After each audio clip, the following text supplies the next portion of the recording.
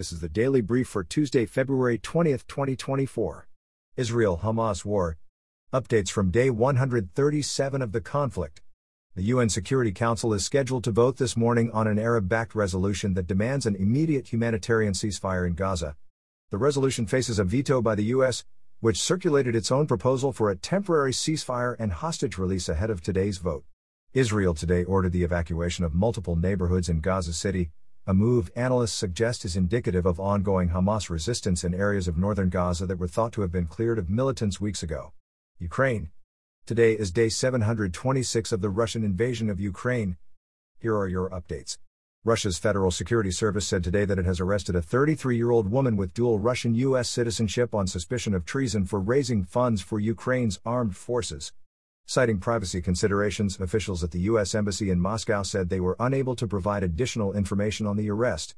Philippe Leclerc, the UN Refugee Agency's regional director for Europe, said today that renewed U.S. funding is essential for the agency's efforts to provide humanitarian assistance in Ukraine and to assure the safe return of Ukrainians who fled their country in the face of the Russian invasion.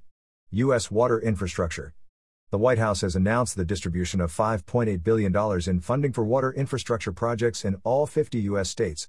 The projects, funded through 2021's $1 trillion bipartisan infrastructure bill, include upgrades to water treatment plants, water distribution, and piping systems, lead pipe replacement, and other major water projects. Wisconsin. New state legislative district maps were signed into law by Wisconsin Governor Tony Evers yesterday, replacing maps that had been considered among the most gerrymandered in the United States. Reports say the Republican-controlled state legislature approved the new maps in part to avoid having the Liberal-controlled state Supreme Court dictate new district boundaries. U.S. and U.K. WikiLeaks founder Julian Assange begins a two-day hearing before the High Court in London today in a final challenge to his being extradited to the U.S., where he faces espionage charges related to the publication of classified U.S. government documents. NATO. In a letter to the Speaker of Hungary's parliament today, the leadership of the governing Fidesz party requested that a vote be scheduled for next Monday on the ratification of Sweden's application to join the NATO alliance. Hungary is the only NATO member to have not yet approved Sweden's accession.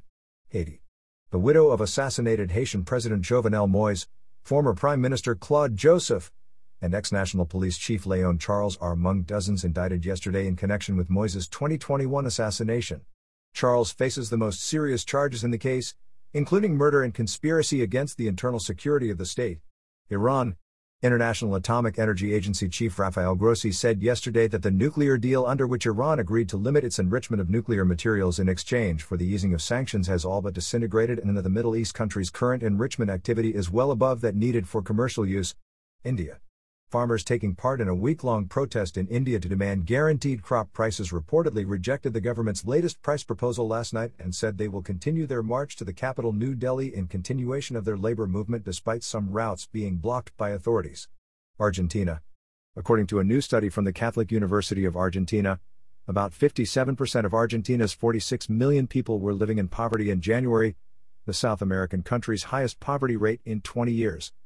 Researchers note that the country's poverty level spike in January, which was up 8% from the previous month, was partially due to President Javier Milei's devaluation of the Argentine peso following his inauguration in December. Guinea. In a video address last night, Guinea's military rulers, who have controlled the West African country since 2021, said they have dissolved the national government and intend to appoint a new one at an unspecified time. Elections intended to transition the country back to civilian rule are scheduled for 2025. South Korea.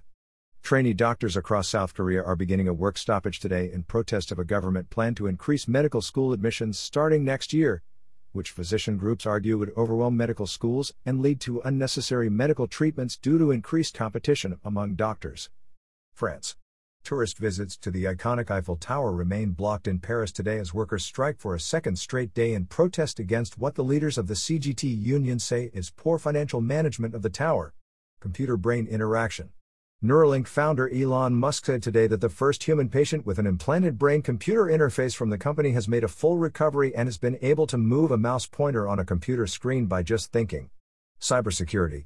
Britain's National Crime Agency reports today that an international law enforcement operation has infiltrated and disrupted the Lockbit ransomware syndicate, which has been linked to thousands of cyber attacks and ransomware incidents since 2019. Credit merger. Capital One Financial yesterday announced plans to buy Discover Financial Services for $35 billion in a deal that would see the merger of two of the U.S.'s largest credit card companies. NASCAR.